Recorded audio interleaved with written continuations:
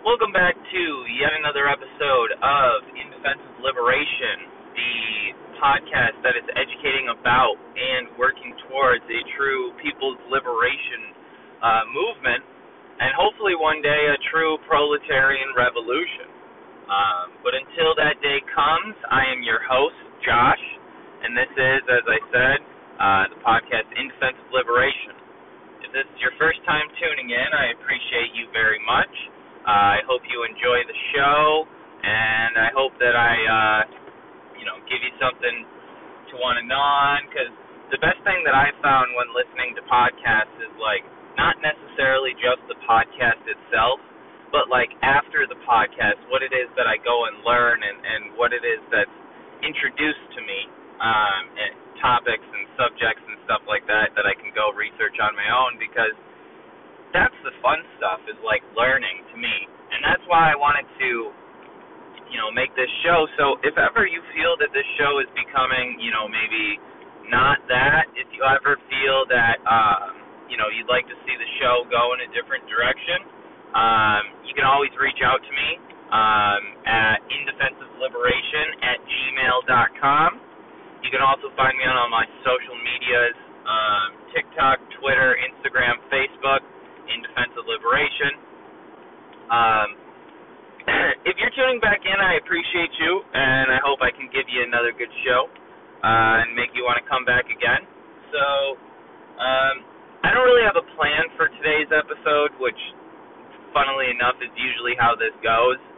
I drive on my way to work, and usually whatever it is that I've been learning about the night before, or whatever it is that, I'm wanting to kind of solidify in my own mind, that's usually what I end up recording about and having a conversation about.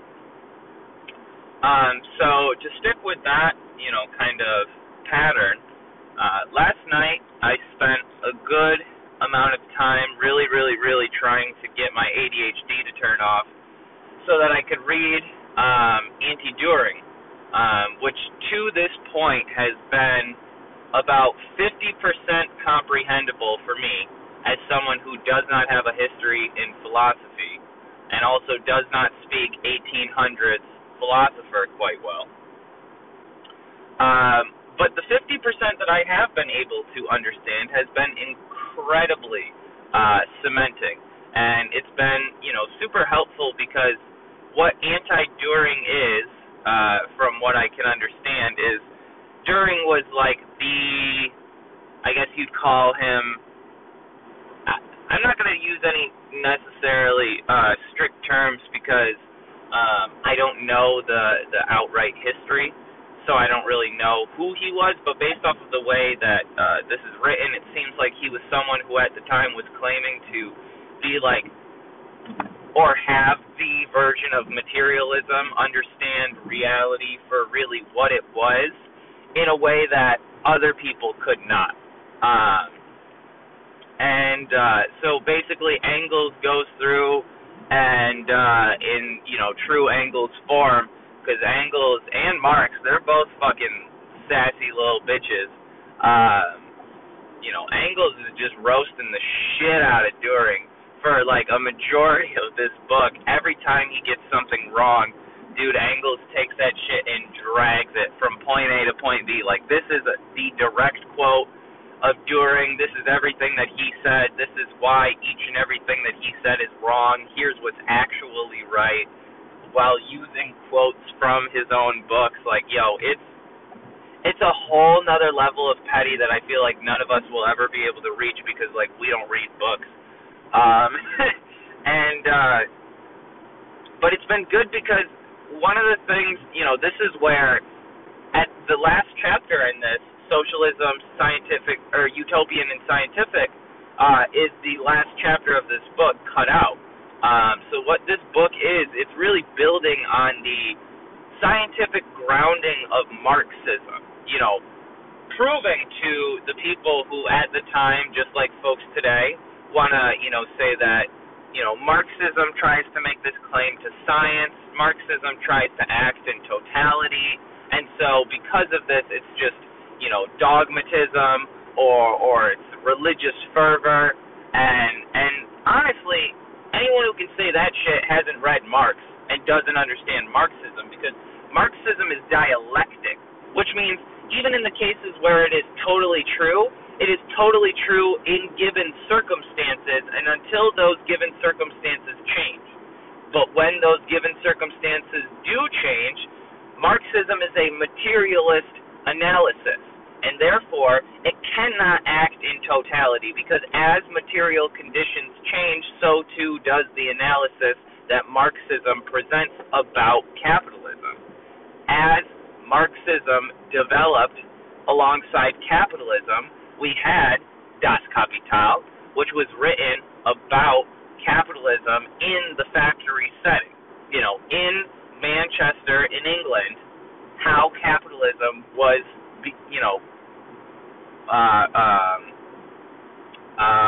evolving, how it was, how it existed. It was not, this is what capitalism is. So if anyone reads, or hops on the bandwagon that says, how could Marx write Capital and not even talk about imperialism? Because that's not, not for nothing, that's not what the book was about. He was trying to explain scientifically to the people who were trying to mystify capitalism as being, as they still do today, some all-knowing eternal being, some eternal truth that is quote-unquote natural. And Marx was like, no, history develops, different modes of production exist because you have different forms of technology, you have different social relations, and you have different abilities given, your period of time, your given circumstances. So even though what capital is a all-encompassing scientific analysis of how capitalism works, it does not mean that that is the one way in which capitalism works. Because take Das Kapital and compare it to how capitalism is taking place in South America, and you would look at that and go, this does not look anything like what's happening here. And it's because it was written in the 1800s about Manchester, England. So as time progresses, as things evolve, well, don't you know that a little-known guy by the name of Lenin goes out and writes a book, Imperialism, the Highest Stage of Capital. And many people in between, I'm sure, have written articles and newspaper clippings and books and pamphlets that might have described these things, which at the time, Marx and Lenin and those folks were talking about, and didn't get the credit they deserved. I haven't read them, so who knows? But basically the point I'm trying to make is that Marxism is an evolving science that is meant to take the material conditions that we exist in and give us a way to understand them. Because everything else, every other ideology that exists today is a form of mystification. It is a way to take the confusing nature of the world we live in and make it more confusing. Marxism is supposed to, and in cases where we actually dedicate ourselves to understanding it, it helps to give us a lens of the world. Marxism is not, I had a conversation with a comrade of mine where we were discussing Marxism versus anarchism. Excuse me, I gotta get a drink here. And basically, I don't know how correct this is, so correct me if I'm wrong. But I said, anarchism is a goal, Marxism is a tool. And so, anarchism would be, I want to grow 100 ears of corn, and Marxism is the hoe that gets you, your soil. It's the maybe how best to understand the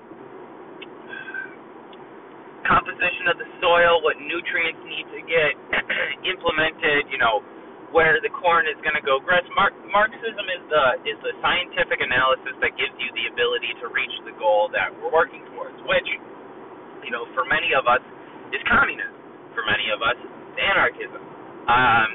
As it stands right now in America, that's not really a conversation that needs to be had because we live under capitalism, and we live under imperialism, and we live under an oppressive rule of the few over the many.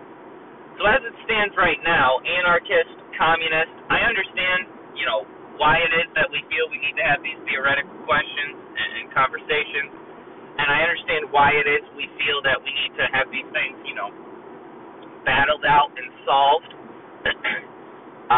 in order to, reach the goal that each of us are working towards. But I think a perfect example of why this truly isn't the case would be to look at China, because I'm not again, I think I've made it clear on my podcast before, I'm not like Mr. China guy, but we 100% need to give critical support to all practicing socialist states, because as it stands, they don't have any allies except for each other. So in true solidarity as comrades, we have to give them that critical support from within the belly of the beast. Even if we maybe disagree with, some things that certain countries, specifically China usually, do, until you are actively living in China and participating in those practices and can understand those things more from a in-depth, complex view than some bird's eye view from, thousands of miles away, you probably might be able to come to a different conclusion. I don't know, because, my main focus isn't China. My main focus is waging class struggle in America where I live. And focusing on, giving critical support to those countries who need it, and learning from those countries who have participated in this class struggle, who have waged proletarian revolution, and learning from the lessons that they have given us. That's the point of doing this. That's the point of being a communist. So I think that it's a good example to look at China, because the Sino-China War, which I'm going to get historical names wrong. I have not spent the proper time that I should, but I think it was of 1919. Imperialist Japan is Sino-Japan War. Okay, whatever. But imperialist Japan is coming into China, as they have for a good portion of China's history, and beginning to try to take over land, try to cultivate land. In some cases, you saw, we know it in America, what it was like for Chinese immigrants to come to America, the awful working conditions they were being put under here. The only reason why that was even an option, right, and the only reason why any immigrant from China would then want to come here to put themselves in that awful predicament, you have to think what a terrible existence it was in periods of time as Chinese people. A lot of Chinese immigrants in the mid-1800s were suffering extreme poverty under feudal rule in China. And then, when you see the invasion of Japan time and time again, you saw imperialist and slave-like working conditions. You saw awful human rights violations, we would call them now. And you saw, just a true attempt at dehumanization of the Chinese people by the Japanese people. And so if that is the case, there is no wonder why America can get away with such awful treatment of its immigrants and its citizens, is because where they are coming from is in many cases,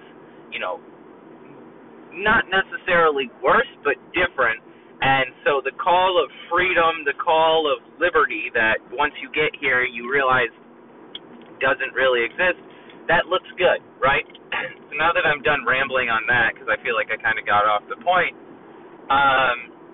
during this wartime, the Chinese communists and the leadership of China at the time and many others were able to unite against Japan and wage a war against imperialism and vanquish imperialism for a time being from China. And it wasn't until, opportunism, it wasn't until feudalism was able to reorganize itself and reconstruct itself that then you see a similar war taking place. And at that, at that next point in time in the 30s, when you had the Communist Party of China fighting, you see a different tactic being taken. But even still, the unity among many folks who, in some cases, maybe would have been enemies, is important in this case to learn from, because anarchists and communists in America are not even enemies. So,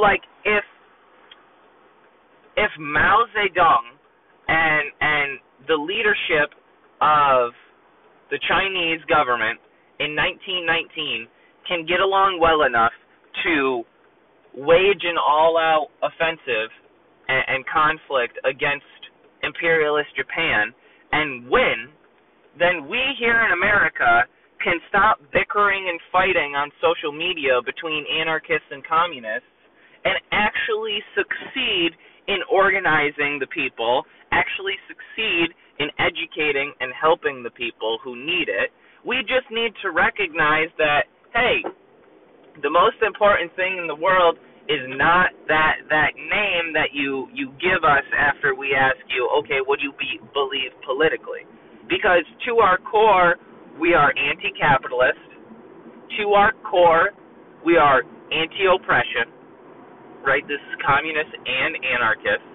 And to our core, we believe in the power of the people, the rule of the many, the people in charge of the people, rather than having some oppressive regime of whatever form take control over the masses. Those are the three most important, crucible issues that everyone else that we talk to on the political sphere to the right of us does not agree with us on. And so we should be able to come together on those three very important points and recognize that as it stands right now, there is absolutely no power in America in the hands of the people. As it stands right now, the people are miseducated, the people are ignorant, and the people need to become organized. If you see what happened outside of Minneapolis with the nurses, union workers being able to not only remove the National Guards from their labor building where they were camping out, but kick them completely out of the city they were in. That's what it is when people organize and come together. But we can't do that if the people with the understandings of why we need to educate and why we need to come together and what we need to fight against cannot stop fighting amongst themselves. So I think that it is incredibly important to recognize where we are at in America. We are at a point in time where there is very little to be done for the working class. There is very little hope for the working class to see an end to the issues that we are facing through the means that have been given to us, through government action, through legislation, through reforms. These things are not enough, and that much, we should understand as just being kind of common sense, which is an awful term to use, but I'm going to use it here because, if we want to see an end to capitalism, we can't see a reformation of capitalism. And that's what reforms are. If we want to see an end to police violence, we can't see a reformation of police violence. It has to be complete abolition or nothing, because there is only one way that these goals succeed, and that is by seeing them through to their end. We certainly have seen enough in the history, not only of this country, but in the world, of what is and is not successful when it comes to, waging a people's liberation movement, whether that's national liberation, whether that's a socialist revolution, what have you. The point is, when we need numbers, we cannot find ourselves bickering amongst those that we should be calling comrades. And I think that many of us need to take our ego, and many of us need to take our Americanized individualism, and many of us need to take our American propaganda out of our heads and out of our hearts, because on both sides of that coin, we see dogmatism. On both sides of that coin, we see empiricism, this belief that, oh no, I understand it. I don't need to learn. I don't need to talk about this. We just got to go. I got it. It's common sense. And so because of that, we see a lot of different things bleed in, but more often than not, what we see is failure. And we see an inability to do what it is that we need to do.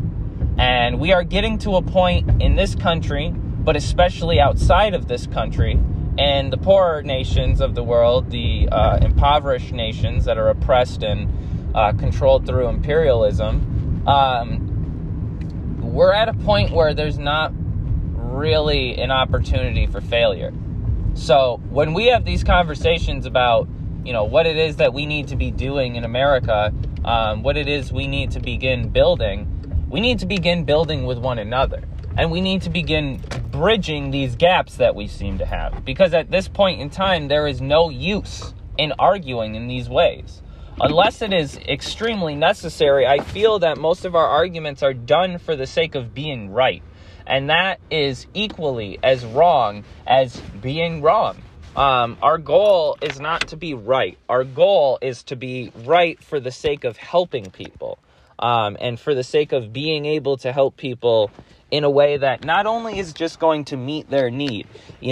We oftentimes talk about the fact that we're not just trying to feed people, right? We're not just trying to house people. We're not just trying to clothe people. What we're trying to do in most cases is give the people what they need. Their material conditions are met.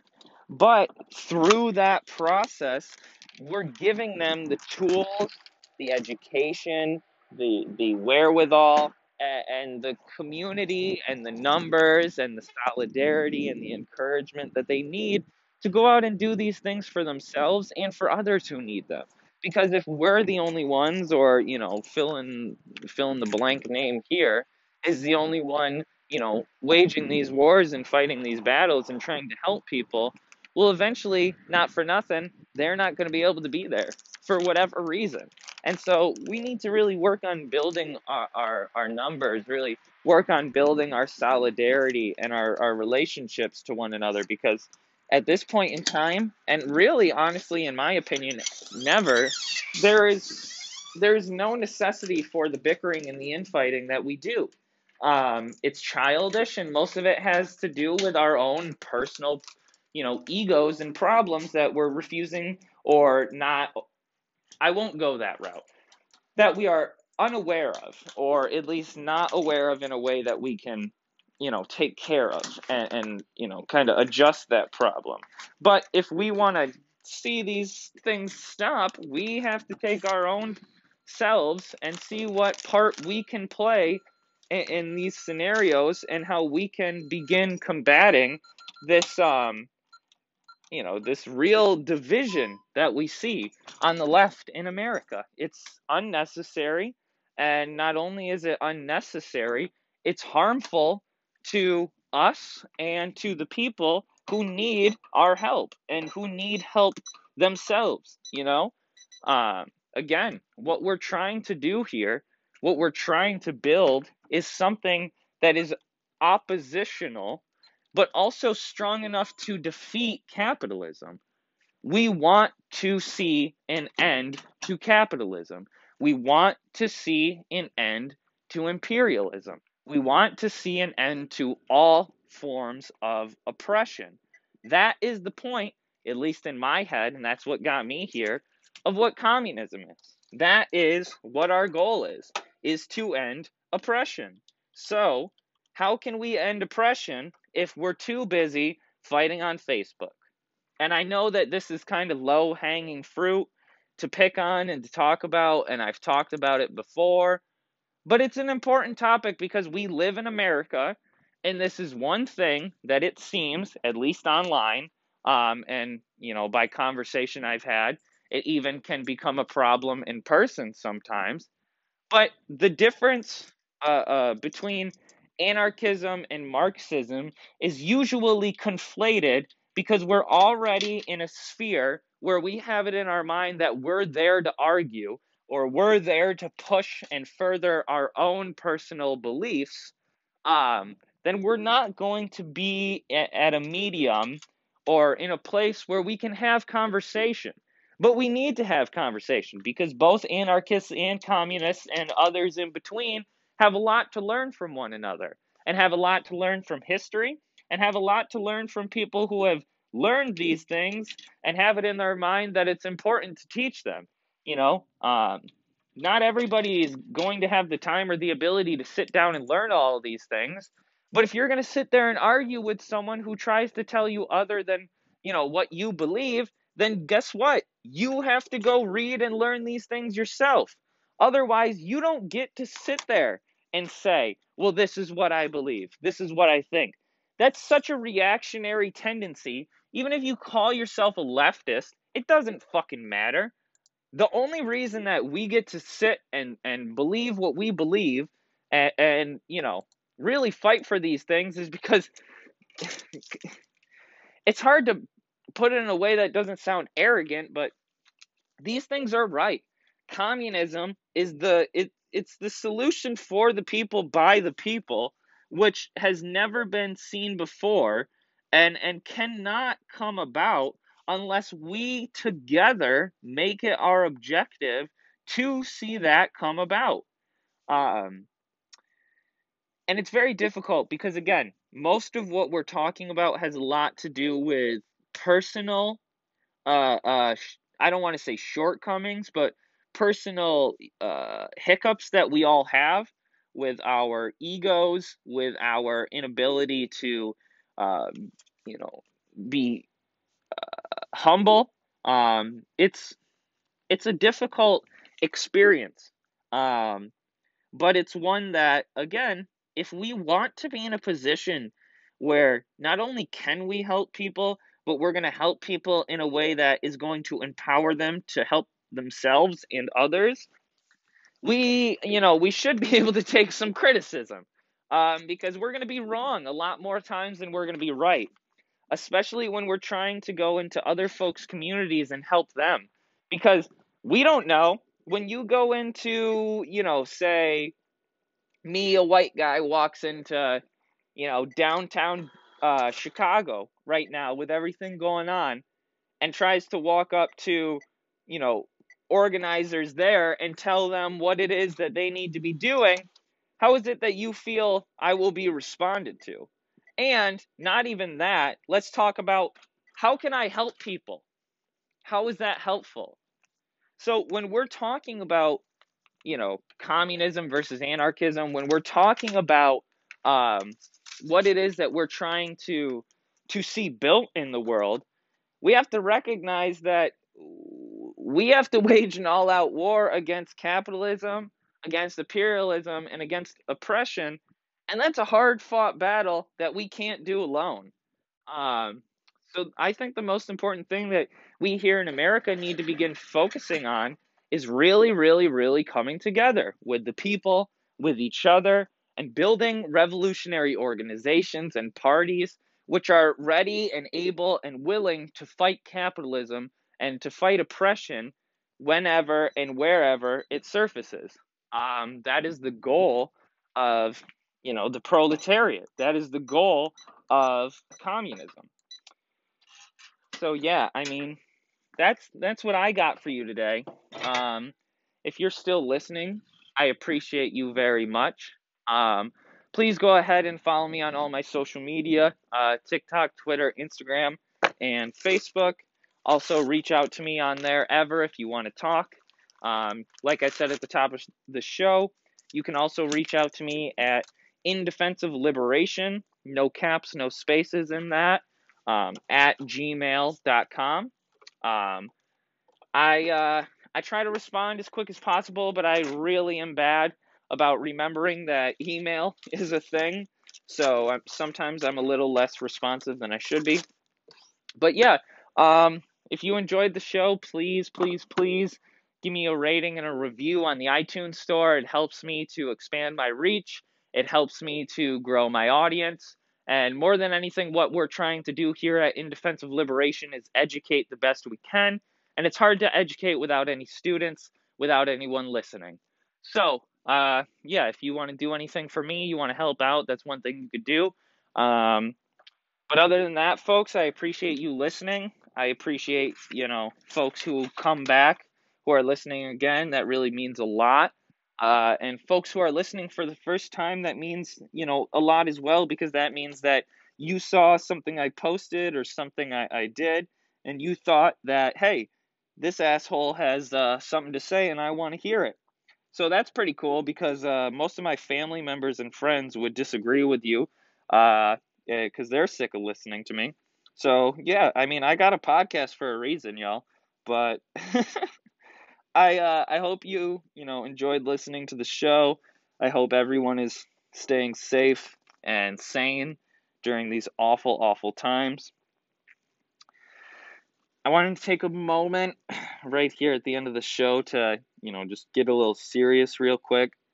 In the United States, we have now seen 4 people, human beings, outright murdered by the police and by individuals who are given power, authority, respect, and impunity in society. And they are taking that power and impunity and using it to murder young black people, to end people's lives. This is not okay. And this has never been okay, because this is not new. This is new to some, but to the black, brown, and indigenous people who, since the day white people stepped foot on this land, have been suffering, this is nothing new. We cannot allow this to continue. We cannot stand idly by as our black, brown, and indigenous brothers, sisters, and non-conforming folks, our comrades, are being slaughtered for what? For being black, brown, and indigenous. It's undeniable. You want to sit there and tell me that America is not a racist society? Shut the fuck up. How about that? Because you're not paying attention. And if you're not paying attention, that's because you're choosing not to pay attention. Today in America, if you're still racist, if you're still sexist, if you're still transphobic, first and foremost, I want you to do everybody a favor and jump off the highest building you can find right onto a concrete floor in Minecraft. I also want you to realize that you're a piece of shit, and I hope you fucking die. And at this point, I don't give a fuck about if that is quote unquote the wrong take. We want to, we don't want to be divisive. We don't want to be the other side of violence. Do you know what violence is? Violence is when you go up to someone with no reason. You go up to someone with no power and no ability to defend themselves, and you act violently against them. What is not violence is when for 500 fucking years, imperialism, oppression, white supremacy, capitalism has dominated and murdered, outright slaughtered, genocided, erased people groups from the face of the fucking earth. What violence is not is when that happens, and then those people pick up their guns, pick up themselves, pick up everything that they have, including what willpower they have, and what revolutionary fervor they have, and they say, no more. When human beings demand their own dignity through the process of self-preservation, through the process of self-defense against outright murder, that is not violence. That is survival. And when we see young black, brown, and indigenous folks being murdered in this country by people who have printed across their chest, protect and serve, there is no such thing as violence against these monstrous murderers. There is only self-defense. Anyone who wants to sit there today and complain or make a case that racism is out of context, that we are all taking this far too seriously, what I want you to do, again, is kill yourself in Minecraft. Because here's the thing. You can go fuck yourself. I don't even need to explain it. You know what I mean? Like, honestly, at this point, anyone who feels that way can go fuck themselves. If you have a problem with that, you can go fuck yourself too. We're not here to make friends, folks. We're not here to be best buddies with fucking racists and fascists. We're here to end fucking fascism. We're here to beat the shit out of some fucking racists. And we're here to end oppression and end the discrimination and suffering that black, brown, indigenous people, not only here in America, but all across the world, have to suffer. That is our goal. And so whatever means necessary are whatever means are necessary. And those are the means that we will and shall be taking. There is no such thing as peaceful change. There is no such thing as there's no way to end the problems we are seeing today without revolution, without action being taken by the people to change the very world that they live in and make it their own. That is the only solution. Again, if you're still listening, thank you very much. I hope you have a wonderful day. I hope you stay safe, and I hope that, to your core, you understand what it is I'm talking about, because I'm talking to you too. We need to be the ones fighting when black, brown, and indigenous folks, and I know I say it kind of like a slogan, but that's who really needs help the most in this country, is black, brown, and indigenous people who to this day have been oppressed by the very people who have said they are coming to save them. They don't need saviors. They don't need saving. They need the power in their hands to help themselves. And that's what we're here to do, is to get the people the power and put the people in power. That is what we are here to do. Thanks for listening.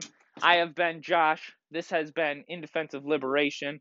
And until next time, we'll see you later, folks. Stay safe, stay healthy, and stay revolutionary. Bye.